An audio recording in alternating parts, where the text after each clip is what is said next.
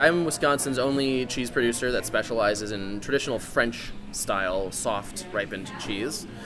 That's kind of a mouthful, but basically these are cheeses that have a natural rind. They're all aged in a cave-like environment, and they are soft and gooey.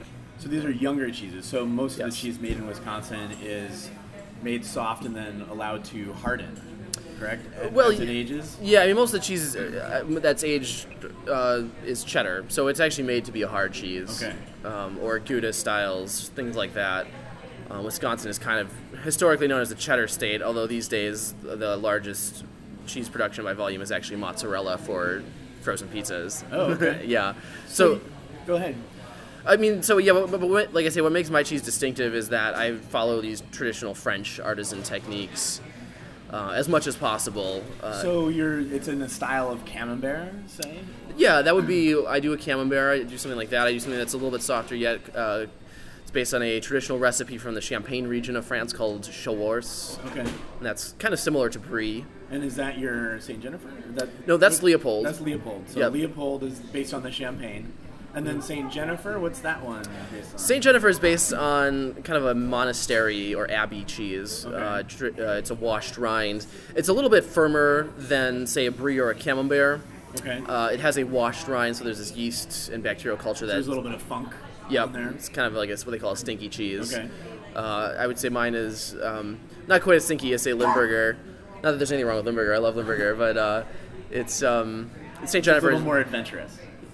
What's that? It's a little more adventurous. Yeah, the St. Jennifer is kind of a cleaner flavor profile. It's a little bit firmer than, say, a Brie or Camembert, and it has this kind of like bread dough, yeasty, almost like a Belgian beer aroma to it.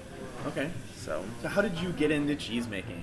Wow, that's a really good question. My first foray into the cheese world was actually working for Felix at Capri Cheesery, like almost 10 years ago at the farmers market. And from there, I kind of got a job at Fermogenation when it was first opening in 2007.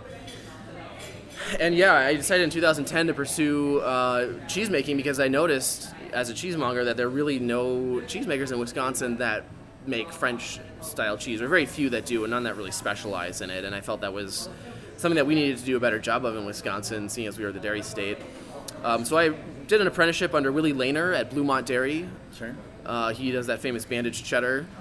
Learned the art of cave aging, of affinage from Willie, and then started applying that to the soft cheese recipes that I developed on my own over the course of several years. So why soft cheese? Where's the passion for that come from? I love it. I mean, the flavor is kind of more nuanced. It's a lot. There's a lot going on in soft cheese, and by the nature of this type of cheese, there's more variability from batch to batch, and seasonally, there's more variability. So you can taste where the grass is at, or what the animals are doing. Absolutely, and I use grass-fed milk as much as possible, at least when I can get my hands on it. Sure. Yeah, so there's more variability, and some of it has to do with the cave environment too. I mean, there's seasonal variations in the cave, so you can taste those in the cheese. Okay. So the soft is much closer to the ground, I guess, in a way, versus a hard cheese, which maybe masks some of that. Yeah, I mean, the hard cheeses are more predictable, okay, and less perishable.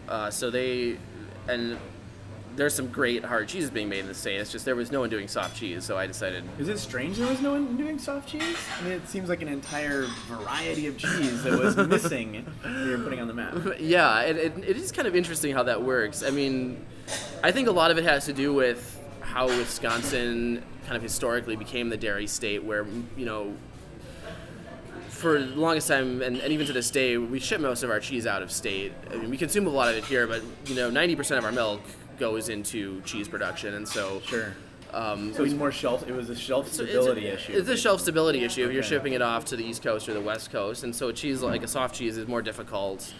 It's more perishable, and so it's understandable why in our Wisconsin dairy industry that never became really a focus. So where do people find creme de coulis cheeses? So So I do a number of farmers markets around town. I'm on the waiting list for the downtown market, but it's going to be at least 5 years before I get into that. In the meantime, you can find me at the West Side Community Market on Saturday mornings. You can find me at the East Side Market on Tuesday evenings. All right. And I'm going to be doing the Monroe Street Market on Sunday mornings again, and hopefully the Monona Market on Sunday mornings. As far as retail venues, the Willie Street Co-op is probably the best place to find my cheese. They always have the latest and greatest. And you're doing this Cheese of the Month Club? That's right. So people who are real cheese enthusiasts who like what I'm doing and what other Wisconsin artisans are doing can join my Cheese of the Month Club. I feature, my latest and greatest creations, as well as cheese from other up-and-coming artisans like Landmark Creamery, Bluemont Dairy, Uplands Cheese, they do the Pleasant Ridge Reserve. I featured that. I featured LeClaire Farms, the goat. So it's all local, it's all artisan, traditional, full-flavored cheeses. And there's a number of pickup points around town. Cheese of the Month Club is really for true cheese enthusiasts. If you're into it, you should join. Sounds fantastic. Thanks so much, Bill. Yeah.